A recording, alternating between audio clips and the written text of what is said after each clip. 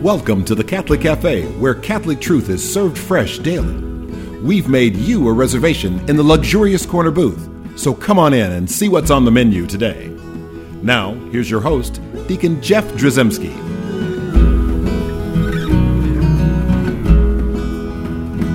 Greetings and welcome to the Catholic Cafe. I'm Deacon Jeff, sitting in the luxurious corner booth of the Catholic Cafe. And of course, I'm joined by Sam Ziggy Rodriguez. That's me. And unfortunately, we don't have Tom with us. No. You know, this is odd because usually he's always trying to better himself. Yes.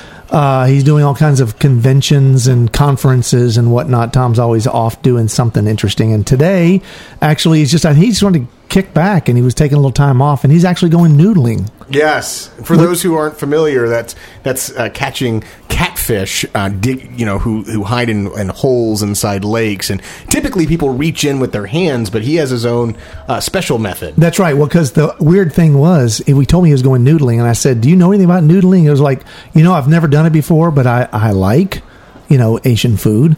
And so in his mind, he thought he was just going to go and have a big bowl of noodles.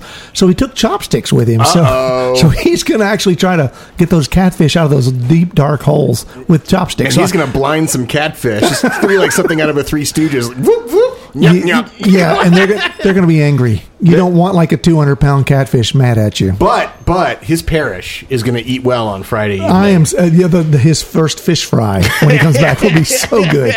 Assuming he catches one, I don't know if that's going to work or not.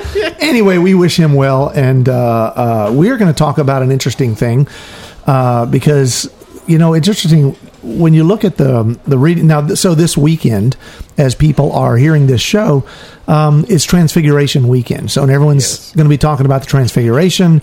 Most homilies will be talking about Transfiguration and all that stuff, and God's light being shown and Jesus' divinity being revealed and all these great things, and that's good. But there's also, interestingly, the Old Testament reading from Genesis, the 22nd chapter of Genesis. Also a pretty important reading. Yeah, it is pretty important. And it's one that we all know, that story of Abraham and Isaac and the sacrificing, or the willingness to sacrifice Isaac, and Abraham's being tested in the faith. And so instead, though, we're going to take this from a different perspective.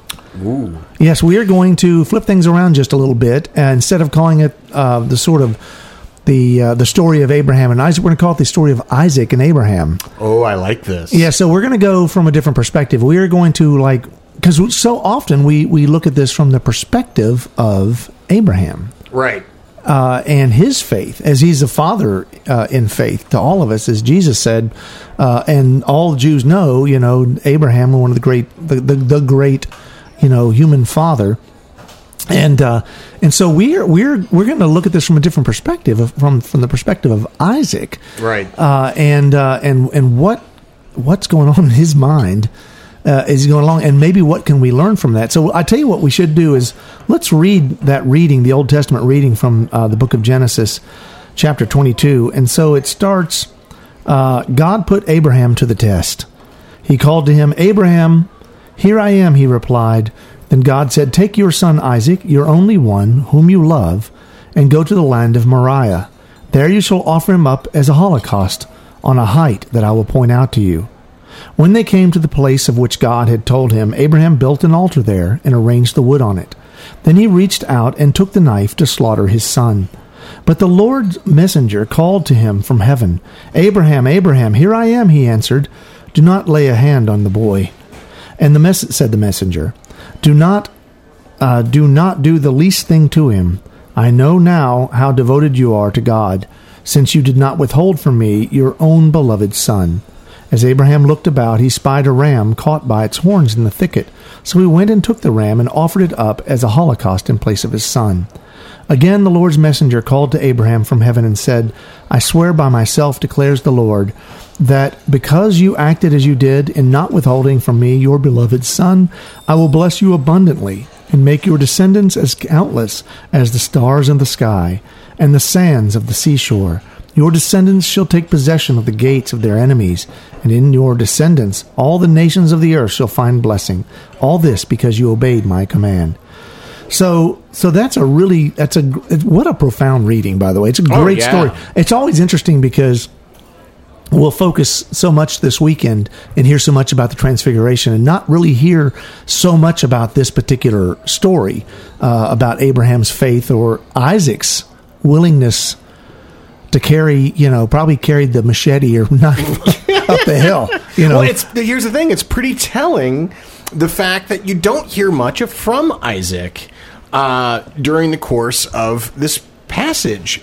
He's quietly going along every step of the way, even going to the level of being on the altar with Abraham, having the knife in his hands. I think a lot of us, if our dad asked that of us, would have some questions at least.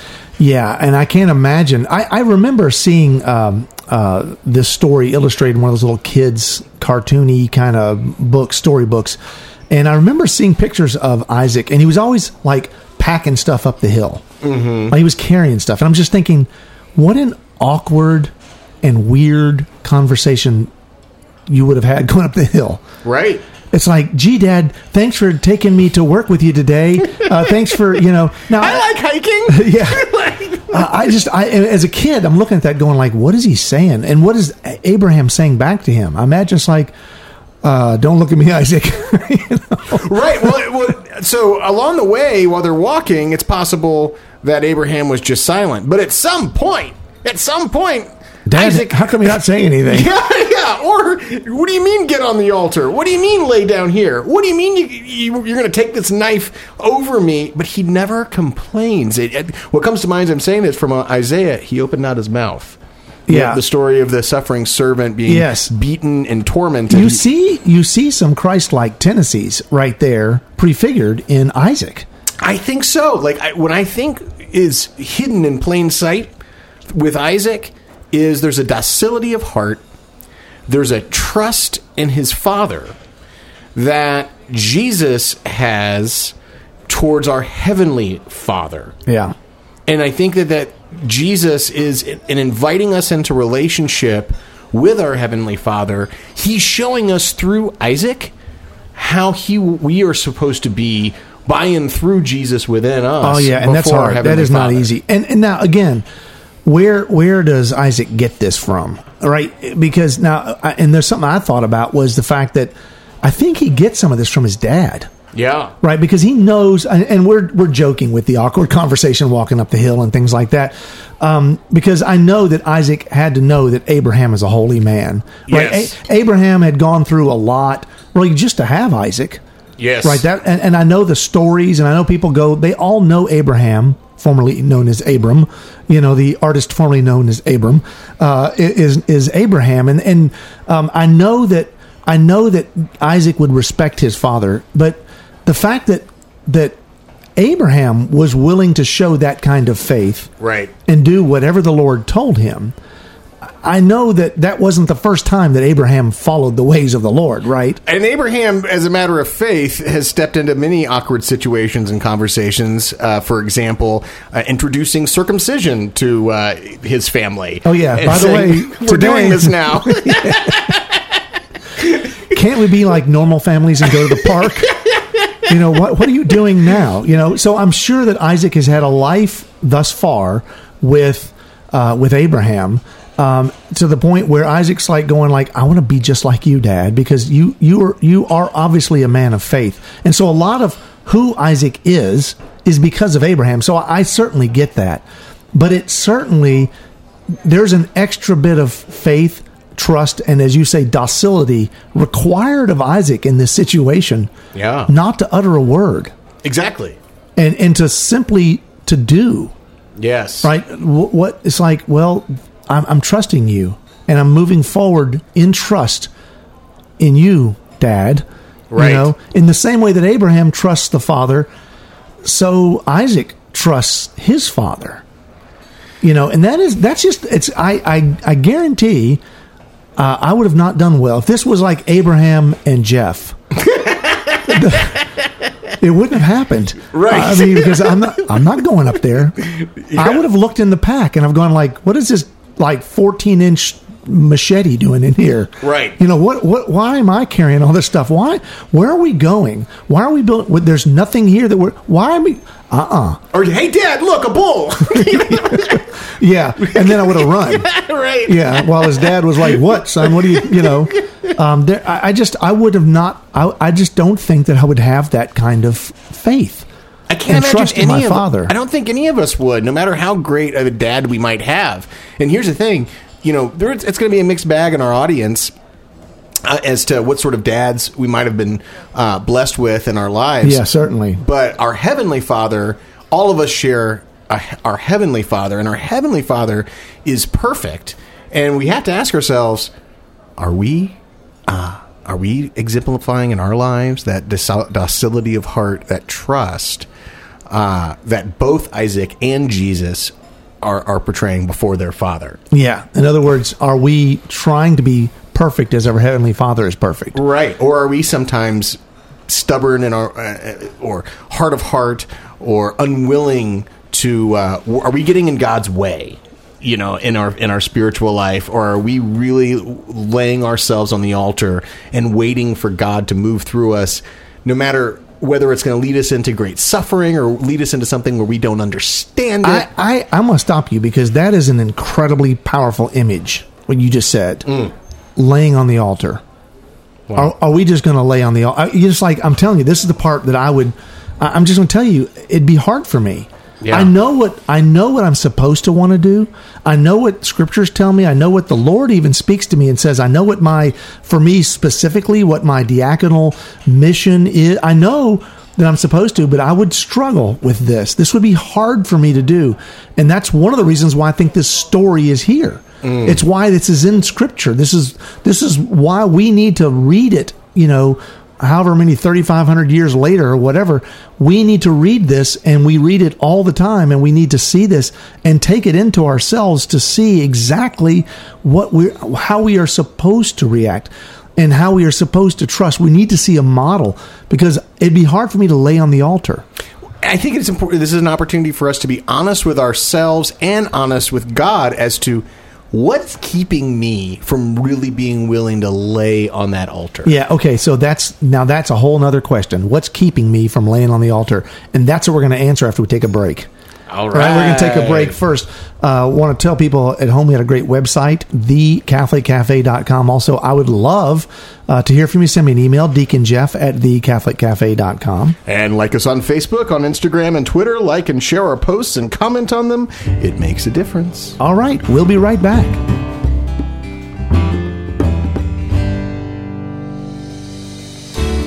I'm Bess Drzymski, and this is another great moment in church history.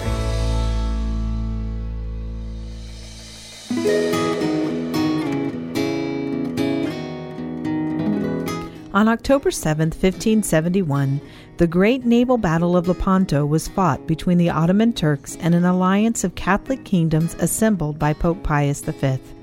This titanic sea battle, fought for the freedom of Christianity in Europe and the preservation of Western civilization, was entrusted to the patronage of our Blessed Mother through the intercession of Our Lady of Victory. The Ottoman Turks had been trying to dominate the Mediterranean Sea with their navy for many years. They slowly captured small Christian outposts and sold much of the population into slavery. The Ottoman armies were brutal and merciless. They sought to exterminate Christianity from all of Europe. After the Turks began the conquest of Cyprus, a small island in the Mediterranean Sea, all Christian Europe became alarmed. Pope Pius V recognized the threat from the Turkish forces and convinced the political rulers of the day to form an alliance that might defend the Christian people of Europe from the threat of the Ottoman Turks. Pius assembled the brave knights of Malta, the Kingdom of Spain, the Venetians, and several other Italian kingdoms into a naval force that was finally able to challenge Turkish naval dominance.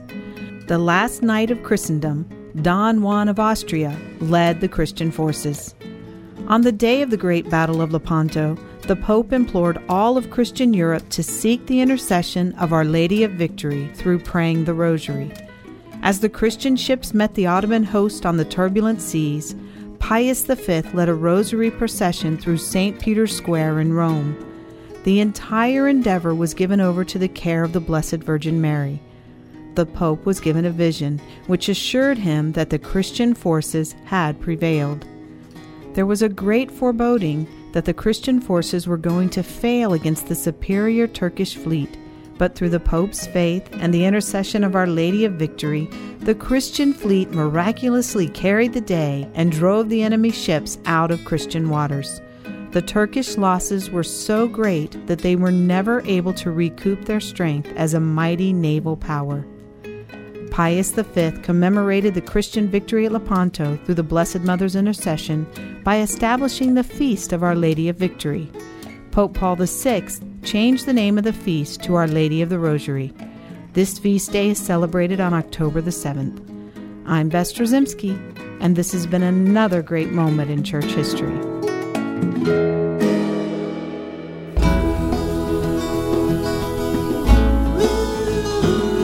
Welcome back to the Catholic Cafe. Here's Deacon Jeff. And I am Deacon Jeff, and I'm sitting here with Ziggy Rodriguez. That's me. And we are talking about Isaac and Abraham. See, I flipped it around there. Not Abraham and Isaac, but Isaac and Abraham, because we're talking about Isaac's point of view here. Mm-hmm. And, of course, we are not here with Tom Dorian, who's off noodling with his chopsticks, and I hope that works out for him.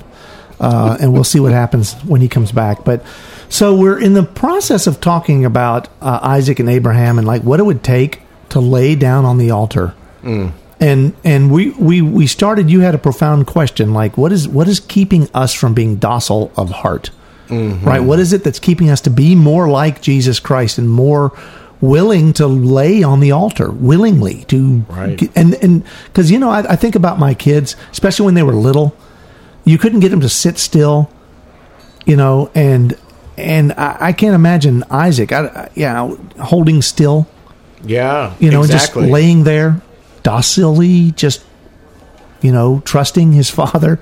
I can't imagine myself doing that. I can't imagine a kid doing. I just can't imagine that thing. What is it that keeps us from thinking that way? Right. And everyone probably quickly says, well, there's a Bible story and these are great and holy, whatever. But these are stories about people who we're people too. Right.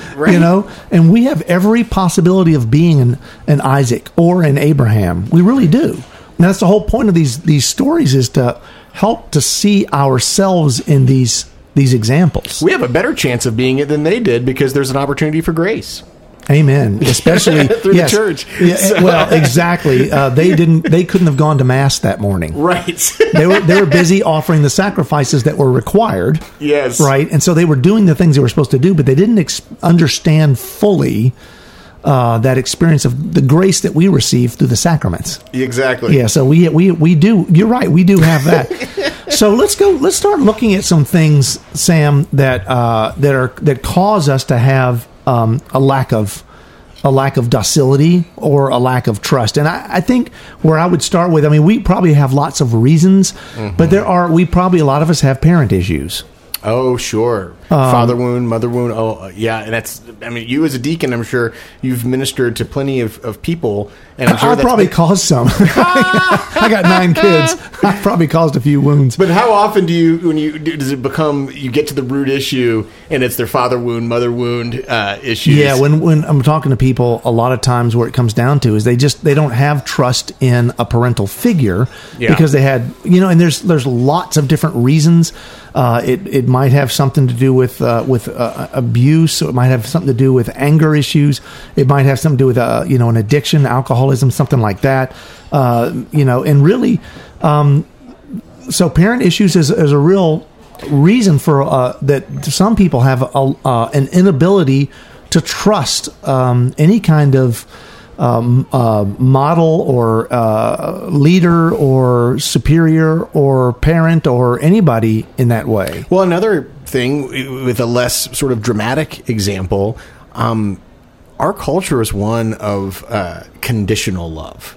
It loves talking about love. We love rom-coms and all this other stuff, but it's a conditional love. We even have hashtags, love is love, and all these things. We're worried about who loves who, and we want to make sure everybody gets loved, and we love love, right? Well, so my thinking is, to an extent, if a person grew up in a household where love was always conditional, It might not have been outright abusive or involved in alcohol or anything like that. But if there's always conditions attached, then they're not going to be grounded in the reality that there's a God who is a father who has loved them into existence and truly loves them unconditionally. All the more important that we understand the importance of the family and why that family is there is to model the behavior of the love of God the Father for his children. Yes. Right. And so both parents are always supposed to be in that situation. That's why the Catholic Church is so concerned about parenting and all that. Well, as you bring this up, Deacon Jeff, one thing, there's been times in which God has led me down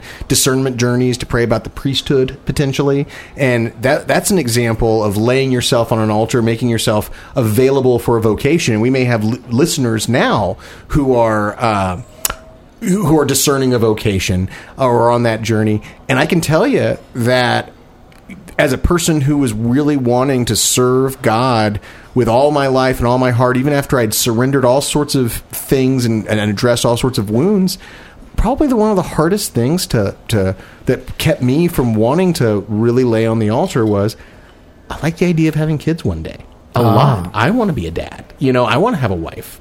And that's a tough thing to let go of because it's not like a bad thing. But if God's calling, God might not just be asking you to get rid of bad stuff in your life. He may be asking you to lay down good stuff in your life because he has something better that he might be calling you to. And that can also be a reason why we don't get on the altar sometimes, is just not really being grounded in that trust of God knows better than me what I need. That's hard. And so we're challenged in lots of different ways. And so I don't think any of those are all like, this is the only reason. Right. That we're going to have this lack of trust. I mean, you might have had bad traumatic experiences somehow in life that didn't involve your parents, but just create a situation where it's like, does God actually love me? Right. And maybe, like you said, good things or things that you're drawn to, that you aren't going to be going down that path. Right. And it makes it more and more difficult.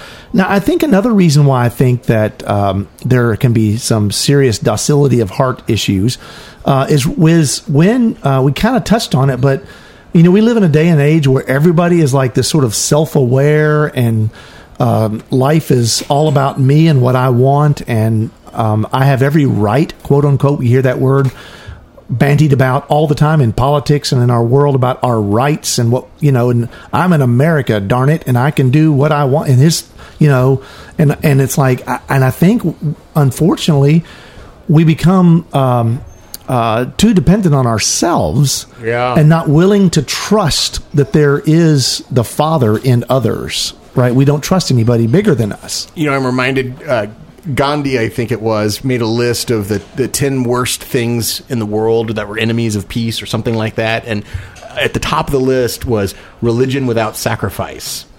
Wow. Because if we step into a faith just for the warm fuzzies and we're not actually willing to change and we're not really actually willing to say there's a God and it's not me and putting God first, what are we doing? And there's a lot of religion that's out there like that. There is. I mean, there really is, and that's stuff that doesn't challenge. In fact, even within our own church, sometimes you probably come away from a homily going, "Hey, where are we going to go eat?" Right. It's hard. A hard question we need to ask ourselves: are we showing up to church with a consumer heart or with a servant heart? Yeah, exactly. Right. So these are all reasons that we can struggle with docility. Yeah, we can, because we know best. Yeah, we've been to college or we've been to the school of hard knocks or whatever. We know best. We know better than anybody what I need and what I need to do and whatever. And we interpret Scripture ourselves, and it's like, and that's not very docile. No, right? That can be a problem. But then there's also some other reasons that I think we can talk about. One is like noise and distraction. Oh yeah, just the idea that the world is filled with the wrong kinds of smells and bells. Yeah, it has a way of crowding out the voice of God in our lives, and it requires effort to really pay attention to Him. Amen. Exactly. And I was doing a conference and had a Q&A session afterwards, and someone was asking me, hey, how is it that you can actually hear God talk to you? Because I can't shut my mind up and listen. And you stop and think about that. That is not an uncommon problem. Oh, yeah. And it makes it hard to be docile and basically to lay on the altar if you can't hear God. If you don't hear the voice of God, you don't even know to lay on the altar. You don't even hear to lay still. I've got this. It's okay. And also sometimes we're just stubborn. Well, okay, we are. But then sometimes that stubbornness comes from genuine, like maybe habits. We live in a routine or a rut that we're in, and it's over and over that we have a bad prayer life. We cuss and swear a lot. We have anger issues, whatever. And we end up being in a rut, and that can also cause us not to be docile. And then I think also another thing that chips away at docility is like having a low self-image. Oh yeah. Now He doesn't care about me. Right. But imagine if Isaac had a low self-image. Right. I mean, no, he's not going to be docile. He just would be a complainer, a whiner. He wouldn't have gone. He would have been lazy. He wouldn't have been care. It's like it's so. If we think that God hates us, right, then it's like woe is me. We're not willing to trust and follow. Right. What is this? What door is this going to open up into my life? Right. Which, and also leads to another one I think that you had mentioned earlier, is that we might have kind of a weird or skewed image of who God is. Yeah. How can that lead us to have a problem with docility? Well, so one of the things that the devil does best at is lie about the identity of God. He doesn't want you to have that because He's not really good. Yeah, exactly right. So these are all reasons, but at the heart of it is you need to search your heart, and can you be Isaac? And pray for it, to pray for docility of heart. Lord, Amen. Give me the grace I need to lay on the altar. That will make us more Christ-like, to really be more Isaac-like. Yes. Leads us right to be more Christ-like. How beautiful that is. So let's pray for docility of heart. The most docile creature, Mary, will help us with that. Hail Mary, full of grace, the Lord is with thee. Blessed art thou among women, and blessed is the fruit of thy womb, Jesus. Holy Mary, Mother of God, pray for us sinners, now and at the hour of our death. Amen. Thanks for listening to the Catholic Cafe. If you'd like to contact Deacon Jeff, send him an email at deaconjeff@thecatholiccafe.com. Visit us on the web at thecatholiccafe.com. You can also find us on iTunes or follow us on Facebook and Twitter. The Catholic Cafe is brought to you by the Order of Malta, Federal Association. Join us again at the Catholic Cafe, serving up salvation one cup of coffee at a time.